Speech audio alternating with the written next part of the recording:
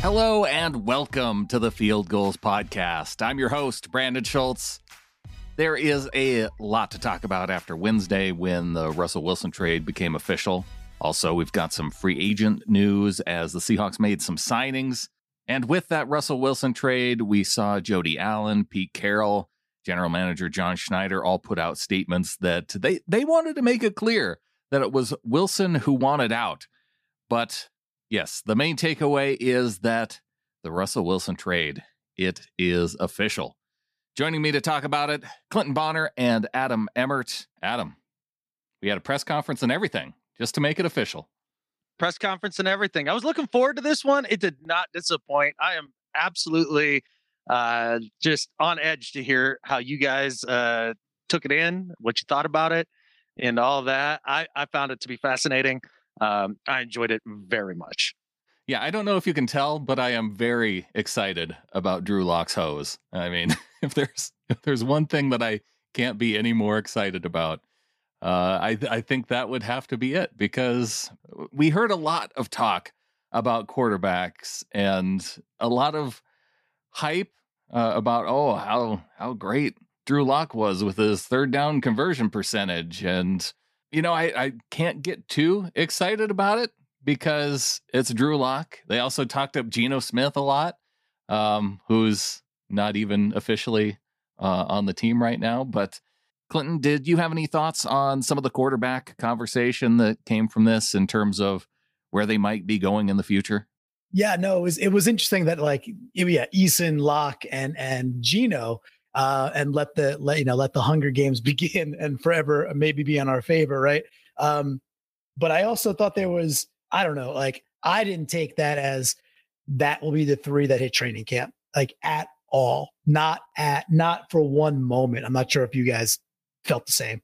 Either they have a guy they like in the draft, or there is somebody in free agency. Maybe that guy is Baker Mayfield, who was talked about quite a bit today. He could be available. Yeah, he could be available. We chatted all about that a bit via text today, and I think we all have slightly different opinions regarding Baker. But getting back to the presser, just my initial impressions of John and Pete in just the way they handled the presser. You hit it on the head when you texted me, Brandon. Pete was fired up. He seems totally reinvigorated. I feel like he feels like the weight of the world is kind of off of his shoulders, that now he can run the show just how he wants to and get back to basics and get back to his philosophy. He opened with a long talk about his philosophy and, quoting I think he might actually still be going when he is discussing his talk with John Wooden. That may still be, if you tune back over to the press conference, Pete might still be talking about that. He's just there, him and a microphone, and Corbin Smith is like, Pete, and he's like, no, that's a bad question. Yeah, the way they answered questions or received the questions was interesting too. When it was something they wanted to talk about, great question, that was amazing. And then other questions like, I'm not talking about that. Get out of here. Right, do better. There was a lot of that. So Pete felt fired up.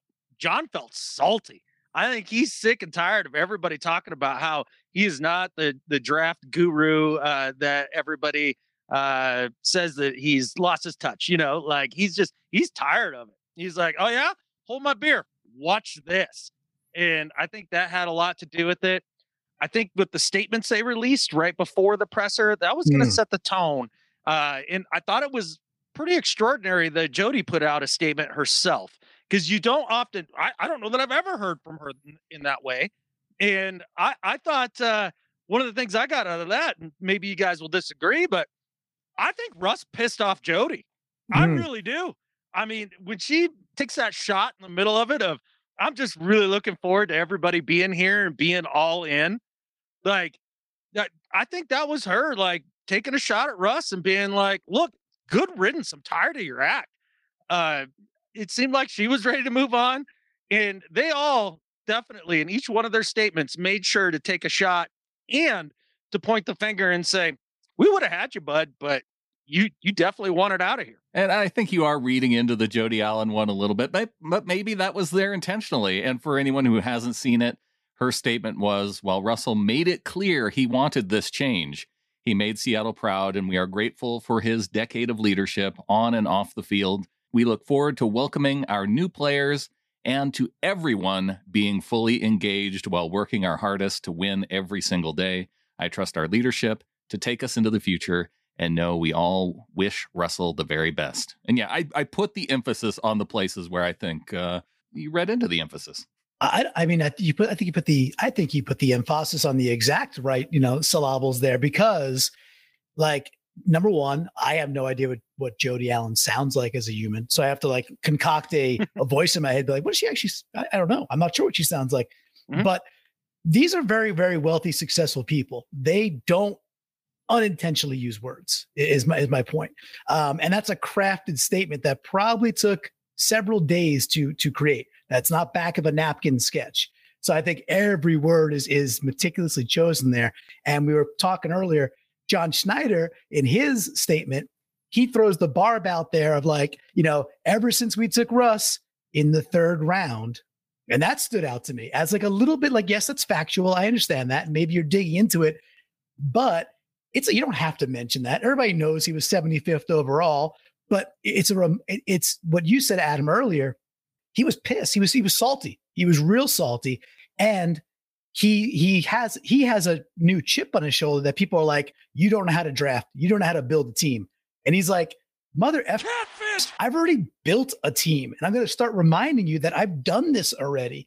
And that was the piece that, bringing it back to Jody, when Pete was really animated today, like looked like Mr. Furley out there for some instances, right? High on life. Pete Carroll, high on life.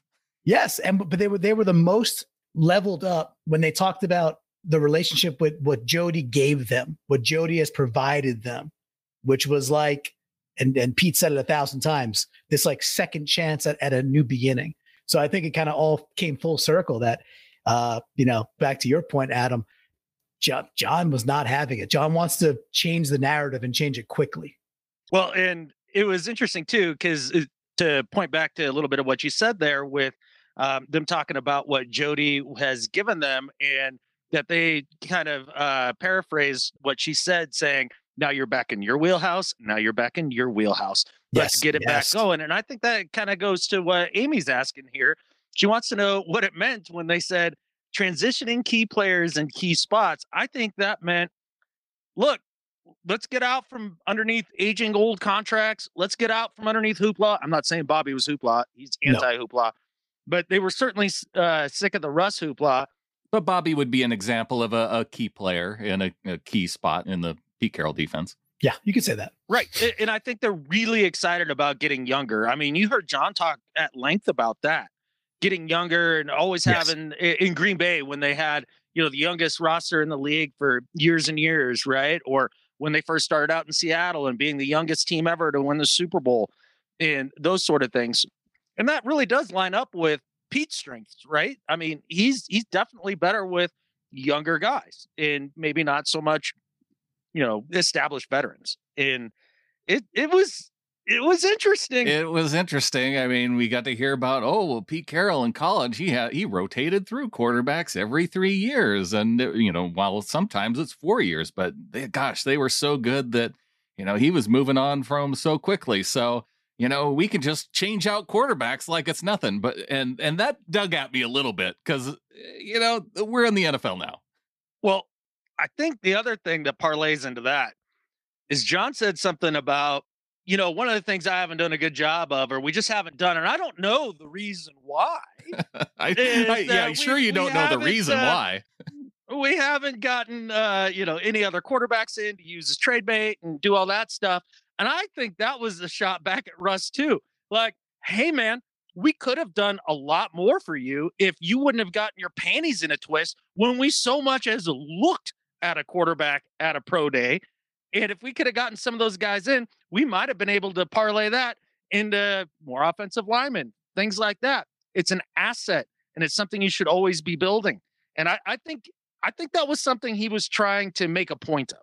I think so too, because it's well known that they went out to Josh Allen's pro day out in Wyoming, and others that they were high on Mahomes, and others were too, of course, high on Baker. We were talking about Baker earlier, but I agree. I agree that it was just John trying to do a little like reclamation of like, no, I know what I'm doing here.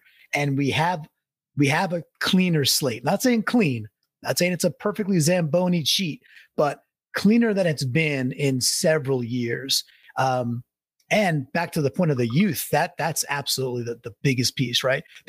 They want not getting young for the sake of getting young. It's getting young to rebuild a program one more time before Pete, sails off. So now it's going to be, can they do it? Can they actually make it work? And, it's not even 10 years ago. It's 10 years on.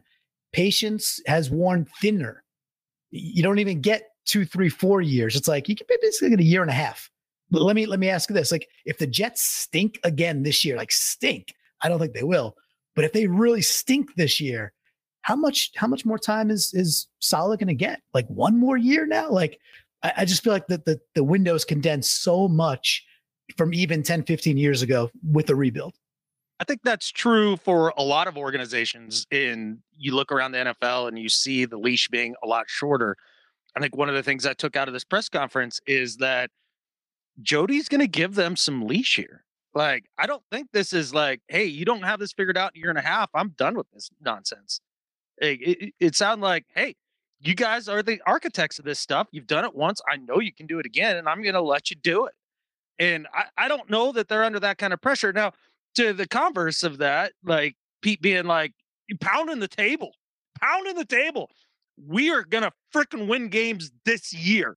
Like he literally thumped the table when he was saying those things. That wasn't an exact quote, but it was a fired up Pete, and I think he feels reinvigorated. And they definitely like a couple of the quarterbacks in this class because of John's statement regarding the draft. They're like, oh, it's not a strong class for quarterbacks.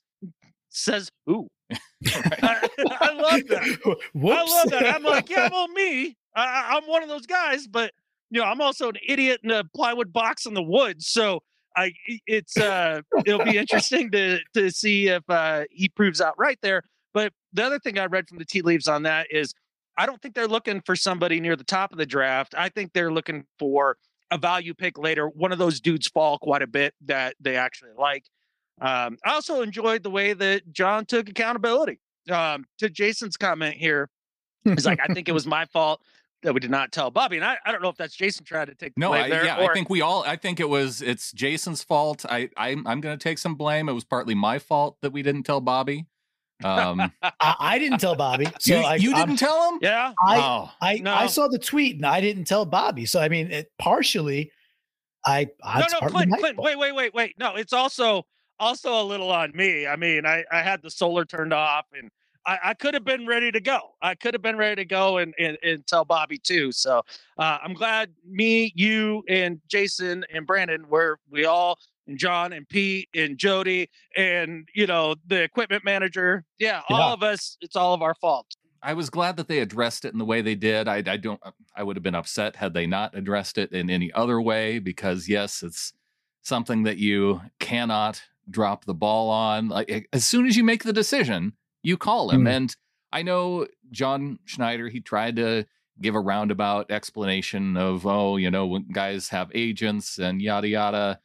So the main thing with that, though, is that I didn't get the takeaway that Bobby found out through the media. I think it was he learned about it somewhere before in the chain of the decision being made, him finding out about it through another channel, and then it got reported out through the media.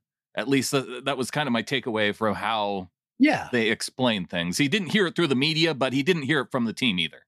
Well, they said too, to just take that one step further to your case. Like he said, hey, when the Schefter tweet was out, you had talked to him by then. They said yes. Yeah. So like that was the first one that I saw when I didn't tell Bobby, and I have regrets, a few, but I think you're right. I think it leaks some other way. And again, it's 2022. Crap leaks all the time. So, but again, it shouldn't. He should. He should be done better. Period. Right. Period. It was the other day. I was making excuses. I was like, well, you don't know, like what has to transpire. I was thinking to myself, does a lawyer have to like get involved and say, yes, that's now official? You could make the, you could make that call. Is there a gap there? And it didn't sound like that at all. It sounded like they just delayed it, wanted to do it on kind of their time and terms, and they blew it. They waited too long.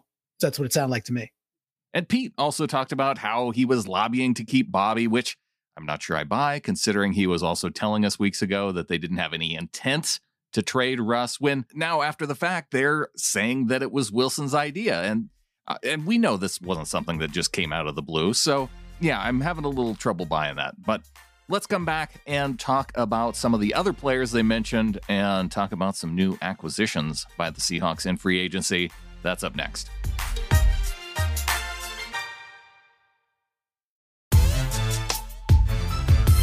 Seahawks head coach Pete Carroll and general manager John Schneider met with the media on Wednesday to talk primarily about the Russell Wilson trade, but there were also some questions around the release of linebacker Bobby Wagner. Clinton, throwing it back to you. Did anything else come out of that part of the discussion that intrigued you? There were a couple other things that, like, player wise, and I'm not talking about free agents yet. We'll probably get there too. But I thought the piece for when they asked about Cody Barton, that part actually felt pretty, again, back to the word intentional, and also like very important. It's like, hey, I was trying to flag, like, okay, where's the believometer in how do they feel about Cody Barton? And I walked away from that, and maybe it's just me confirming what I want to think about Cody Barton, but I think they're fairly high on him. It's like, at the very least, he's going to get the shot to be the guy with Brooks. And obviously today they'll go out and get a quality linebacker, an edgy linebacker for that 3-4 hybrid we're going to play with Nwosu.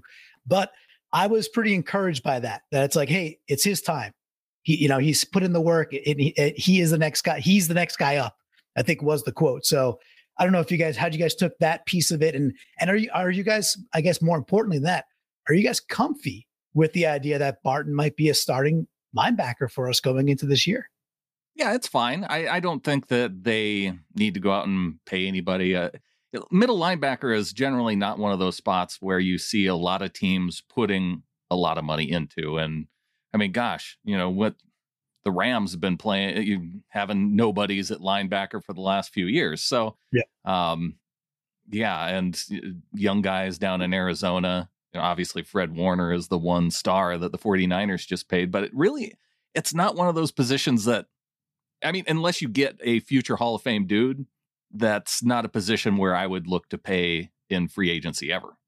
And I think Cody Barton's play has backed it up. I mean, when he's had his opportunities, he's kind of shown out. I've actually enjoyed what he's brought to the team, and the way they talked about him in the locker room made me think that he's one of the dudes they're looking at to not build the culture, because I think Pete made it very clear that the culture is his and it's there and it's awesome and everybody else will see it. It didn't leave with Russ. And but he thinks that Cody is one of the guys that will continue that culture and help build it even further. I think their commitment to Will Disley, I think that's another marker of a guy they look at that maybe necessarily isn't worth that kind of money per se, but they look at him as one of the tough locker room dudes. And why wouldn't they? He's from Montana, so he's got to be awesome. And I just thought that move was interesting, especially knowing that you're getting Noah Fant back in the trade, and knowing that they're high on Parkinson. Yeah, I think it's a pretty good tight. I mean, it's an interesting tight end room, and obviously we think GE is gonna, Everett's gonna be gone. You would imagine, right? At some point, pretty soon. But it was cool to hear them talk about Fant too, because you get like, I don't know, watered down's the wrong term, but because things are so seen, this is a better way of saying it, because things are so seen through the spectrum of fantasy football. Like, things are so diluted. That's what I was trying to go to. That if a dude doesn't perform in fantasy football, he's not good at football. What surprised me was when they said, yeah, Fant caught, what did he say, 58 or 68? Was it 68 balls, yeah. When he threw that number out there, I was like, damn, he caught 68 balls? I had no idea. Just think of what Noah Fant could do if he got a quarterback throwing to him. Oh, wait, it's the same guy that's going to be thrown to him in Seattle. Yeah, sure. Or Gino. Okay. Or Eason. Okay. Or Eason, right? And the piece there though is that's kind of an illustration though that like Bridgewater and others did use tight ends more often. right? So that might just be part of it too. It's like they want to get back to maybe earlier Russ when it was the Zach Miller type stuff. And I look forward to that. I love the tight end position. I want to see the 12 personnel. I want to see us. It's not smash mouth football. You can be highly innovative from the 12 personnel, and do lots of cool stuff. And that was kind of the promise, but we just did not get there last year whatsoever. So anyway, that stood out to me because I just didn't know that stat. Like, dude, 68 receptions is a legitimate tight end season. Yeah. So to Ryan's 9/11 comment here, this is Pete and John's second chance too. Pete talked a lot about second chances for specifically Drew Lock and Noah Fant. Drew Lock going to be wearing the number 2, maybe specifically for his second chance. Well, there you go. But I went back a couple days ago and I watched the last 3 or 4 starts that Drew Lock made. And, there's some things there that just on tape don't look great.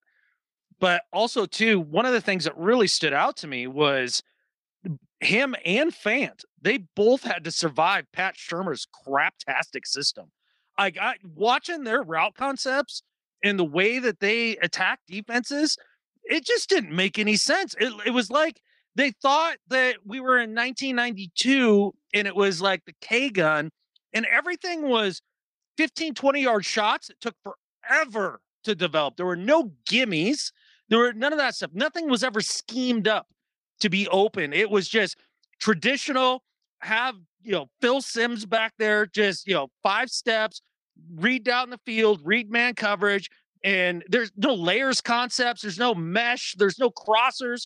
There's no RPOs. There's no screens. There was no easy stuff. There's no gimmies, And that's really tough for a quarterback like Locke, who, in my opinion, having looked at it just a bit more deeply, I think he's a little bit of a slow processor.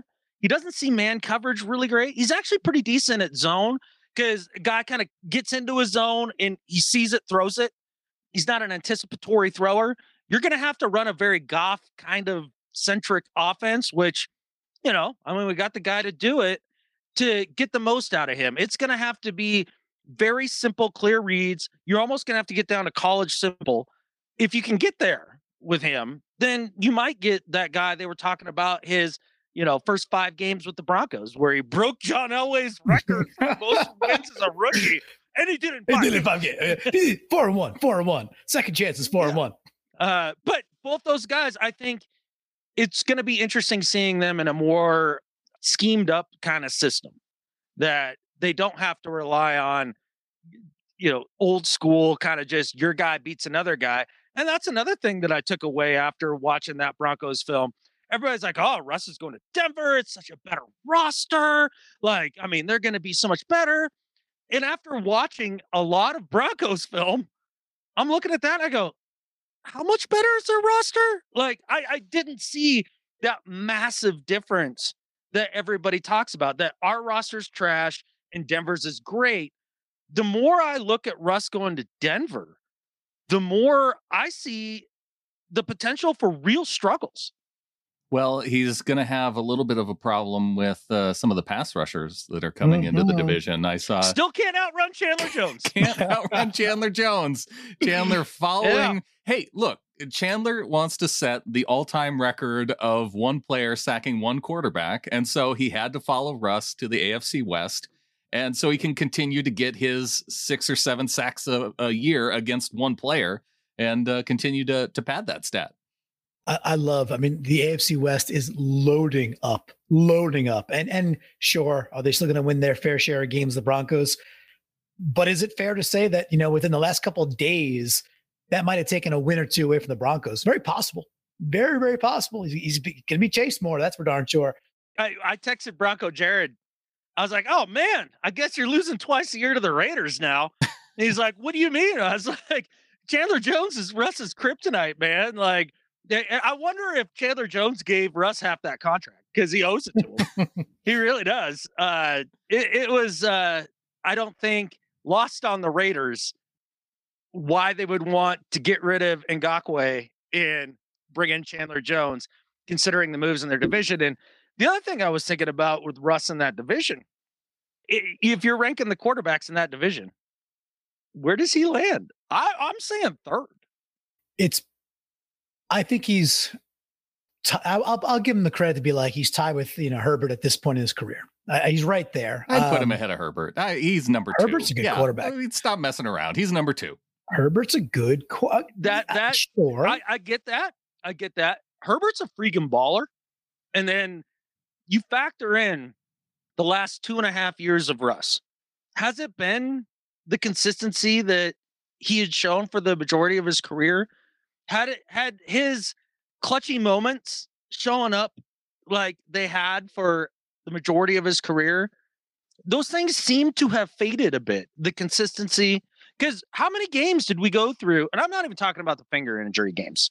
I'm talking about the last half of what would have been the 19 season. And it's just like, where did this guy go? Did he figure out too high safety concepts? And is that something he's going to be able to overcome with a first-time head coach in Denver, in an offense, in a city that's expecting him to be the savior? There's a lot of pressure there that he's bringing upon himself. And maybe that'll bring out the best in him. Maybe that's what he really wanted. And, and I wish him luck. Just the more I think about some of the erosion of Russ's game around the edges at this point in his career, going up against the likes of Mahomes and Herbert and even Carr with, Chandler Jones there for him. I don't think it's going to be the cakewalk that most Broncos fans think. Like Jared said, well, whatever, man, we got the, future MVP. Well, he's going to have to figure out too high safety concepts before he even gets a vote. I'm not ready to start dogging on Russ just because he's not our quarterback anymore. Are you sure? Are you sure? It feels I'm not good. ready. I don't want to do it right now. Look at Pete and John in that presser and tell me it doesn't feel liberating. I will go back and I'm gonna check out Russ's press conference with the Broncos today, and so then I'm gonna wait until then. Clinton, I'm pretty sure you can do this. I was gonna do it, but I think you can do it. Give me Russ's press conference. I'm pretty sure you can rattle it off from the top of your head. Oh yeah, just I'm blessed to be here. I'm blessed. This is a blessing. It's about going all in. It's about being here. It's about being your best, and it's a mentality of being unlimited and staying level and staying neutral. I want to stay neutral throughout the entire experience, and it's an opportunity. It's an opportunity to come out there and just do really. It's about the work ethic and what you put in every single day. And I'm surrounded by guys, and it's really a blessing. And I look around this room and I wonder, why not us? Why not us? I want to know if he named off all of his receivers and running backs, like if he announced them all by name during the press conference. What the over-under of players on his new team that he called out by name in the press conference. That's great call. Yeah, because he loves that. He'll get down to like the Kenny Hamler. Is it Ken Hamler? He'll get down to that like fourth receiver level. He just keeps rattling. Can't help himself. He was already promoting though that everything that has happened to make his move from Seattle to because it wasn't him that what was the word that he used? Orchestrate, demand. No, what it wasn't him that started. Initiated. He didn't initiate the trade. That was what the word that he used. But he was already promoting that it'll all be in his book one day. Yeah, I saw that. Yeah. Okay. Which is fine. And I still love Russ, and he's freaking amazing. And he's great, and he's a Hall of Famer, and I love the guy. But I'm ready. Like remember when Hulk Hogan had to go bad for a little bit, and he was like, all whatever that was, NWO and stuff, right? I'm ready for that. I can turn the page pretty easily and start to see like, start to see those points of Russ and be like, oh man, especially for this year, because every single time they lose, we get a higher draft pick, and that's I could do that. I could do these things. Well, one thing that was also interesting with Russell Wilson leaving town is that all of a sudden we're able to bring in free agent offensive linemen for visits. We found out that tackle Trent Brown going to be visiting Seattle. Yeah. How about that? Russ leaves, and now all of a sudden we actually have dudes visiting. 3 years too late.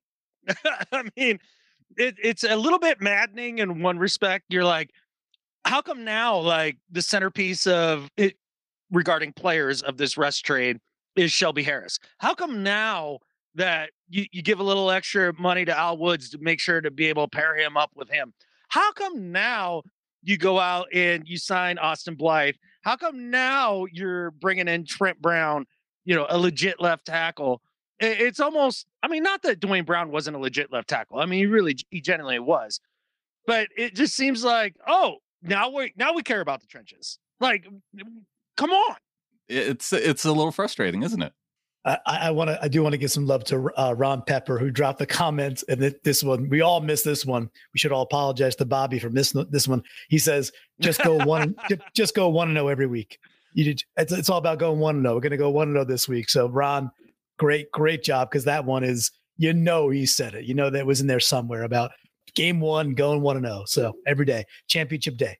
I do like the idea of mystery science theatering that press conference. That might be that could something be a niche for us that we all have to sit down and watch together at some point and make that happen. Yeah, we'll see. Yeah. But yeah, Trent Brown visiting, that was the big news. The other free agents, you mentioned Clinton, Nwosu, Austin Blythe, Adam, you mentioned him. Cornerback Artie Burns from the Chicago Bears was the other free agent signing.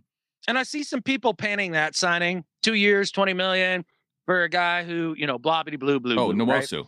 Look, isn't that what Burns got? No, he was 1 year, 2 million. Yeah. Burns is super cheap. Okay. Well, either way, even if they had paid him 2 years, 20 million, like the idea that you question their ability to bring in corners, that's one I just can't get on board with. I mean, we're all sad that DJ Reed left because he's a heck of a ball player. And the thing is that they always find dudes. And so when they tell me, yeah, Artie Burns, okay, I'll believe you on that one. And that's also like, that's the Sean Desai thing. Like he knows that dude. So, he's in the room going like, he's telling them something about like, all right, this guy could play. And I texted or I tweeted at EJ Snyder, because he's a huge Bears fan, really knows his players. And I was like, dude, what can you tell us about this guy? Because I don't really know Artie Burns. And he said that, he was drafted in the first round, that stuck with him, and that you never get rid of that in a positive to the player. He said if he was a fourth rounder, he probably would have washed out a couple of years ago. However, at that kind of level, it was like, come with Desai and come teach these other dudes the defense that they're going to want to put in conceptually for the DBs. And he goes, so basically like that's fine at that level. And then you kind of mix in the idea that Pete's been able to resurrect / find people off the trash heap and make them successful. This is not once or twice. This is a consistent thing they've done now for, 6, 7, 8 years, where they have a very strong track record. Now, again, you also have the Quentin Dunbars mixed in there and the Carrie Williams is. So it might not work, but at 1 for 2 million or so, it's a free square. So see and what you DJ got. Reed with it was 3 years, 33 million. So 11 million a year. It's kind of getting to that point to where you go, yeah, it's a little bit. It's just that the team could spend that money more wisely in other places. I would rather get a dude who Clinton, it sounds like you know a little bit more about Nwosu than we do. And but I would rather spend that money. I honestly didn't know he was a person. And then, when Clinton had texted us in the group text, I literally, I think my first question was who? Like, I honestly had no idea. No, and quickly on him, it's like I don't know a lot about him. However, you had heard of him, and so that to us that was a lot more than us. 0 to 1 is the hardest, they say, right? So, but at the end of the year, the Chargers were on all the time because they were just in the race, and it just every game, whatever the 4:00 game, that was one of the ones that was on. Or they were the Sunday night or the Monday night or the Saturday, sometimes the Tuesday. Because they were trying to play in for that playoff spot. They were in tight games, exactly. And that dude to me just kept showing out. I was like, he was like electric in the sense that like he was all over the ball, and he was kind of a havoc creator. He was just making people not do what they wanted to do. Not saying he made the play, but he's causing the quarterback to, scramble out this way or he's running through. They slide a fullback, a running back over to try to get him, and he demolishes that guy, and somebody in the interior is coming in because it causes an imbalance. So just in general, I don't know a lot about him yet, but the new hybridish, 3-4, he's like that edgy linebacker. So when you start to pair him with Taylor and Dunlap and Nwosu, it's like, all right, it's interesting. I don't know if he's going to pan, but I'm sitting there sifting. I'm sifting for that nugget because I think they might have found something there. So I'm excited about him, man. And real quick, if folks don't know, a 2018 second rounder. This is not a dude that was from USC. So that's pretty freaking high capital, and he's in his prime too, which I think those are all good things. So on a scale of 1 to 10, Pete's excitement about Darrell Taylor this next season. I would put it pretty high. I would think Pete would be pretty high on Darrell Taylor. 43? Yeah, at least, right? 58? Somewhere in there? Yeah, somewhere in maybe even in the 50s. It's on a scale of 1 to 10. I'm interested in that move. The Artie Burns move is interesting. I like the Sidney Jones, bringing him back. I like the Quandre Diggs signing. You didn't like Austin Blythe. You were not huge. You were like, oh, this guy's. I'm not excited about Austin Blythe. He's fine. I hope they didn't pay a ton of money for Blythe. It's hard telling, not knowing. We'll see the numbers when they come out and all that, but you definitely need to build in those trenches for the run game. I mean, you heard Pete talk about his philosophy one more time. We're going to play great defense. We're going to run the hell out of the ball, and we're going to have a point guard for a quarterback.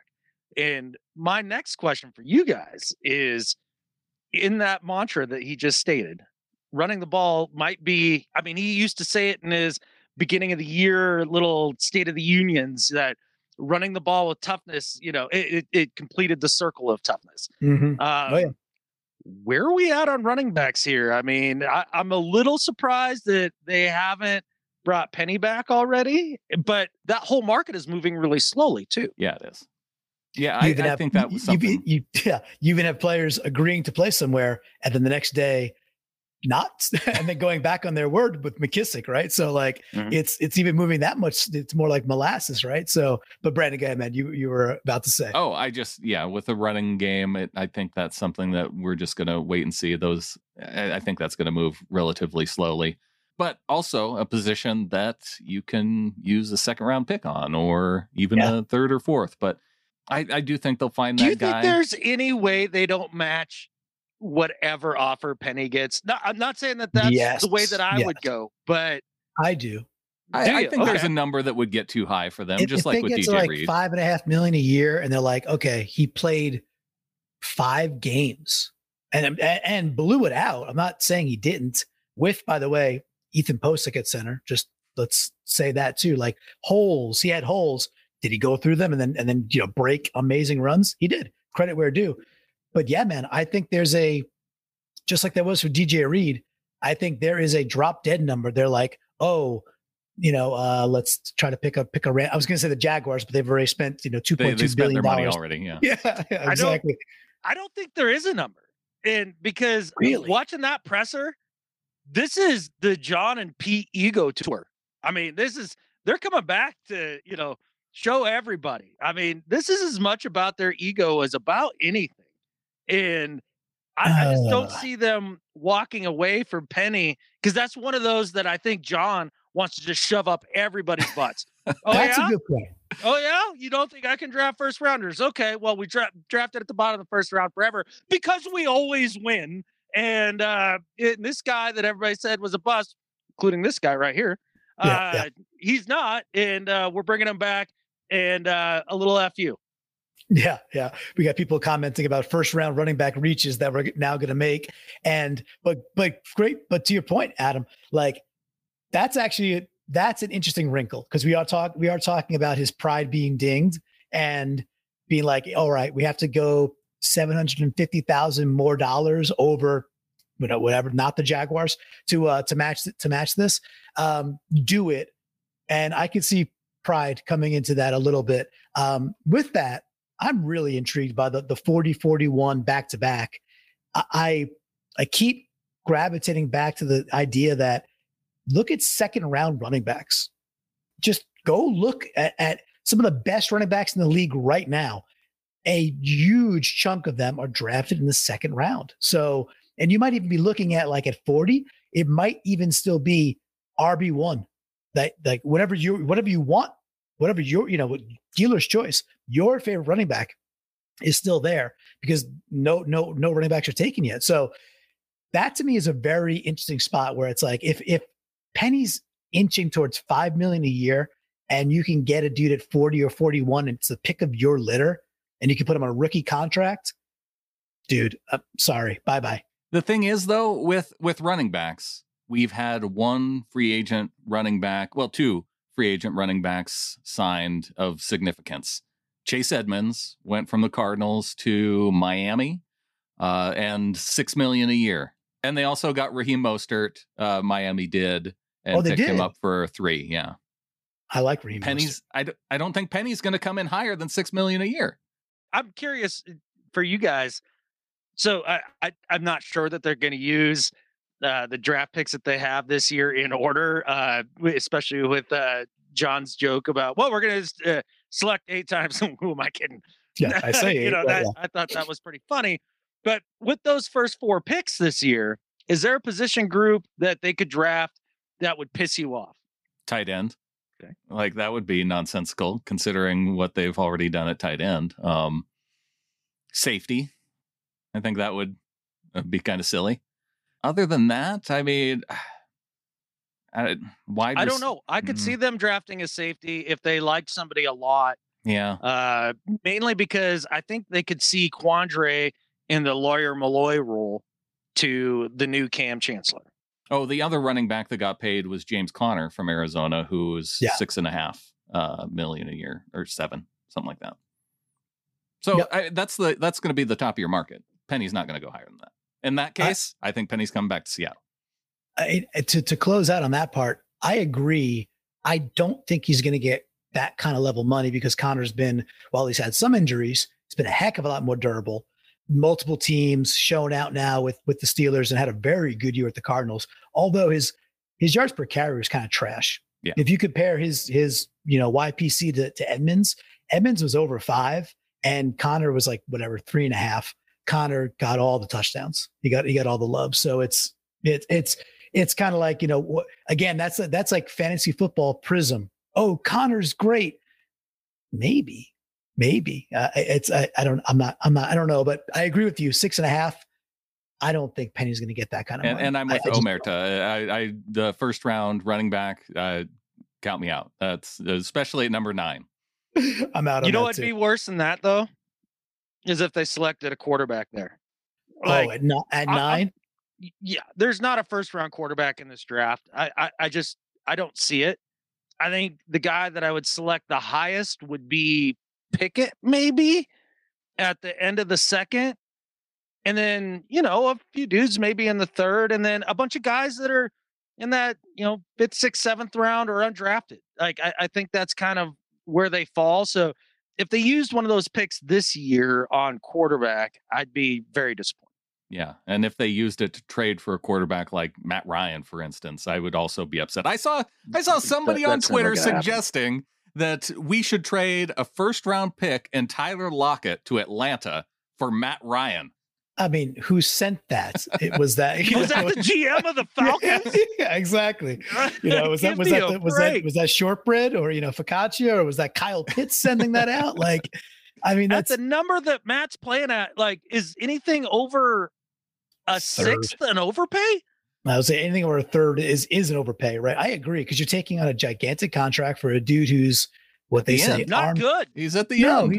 He's becoming the Phillip Rivers, Drew Brees, Roethlisberger. If he was good, well, I'm saying last days. Yeah, I think Matt Ryan's a better quarterback than you think he is. Yeah.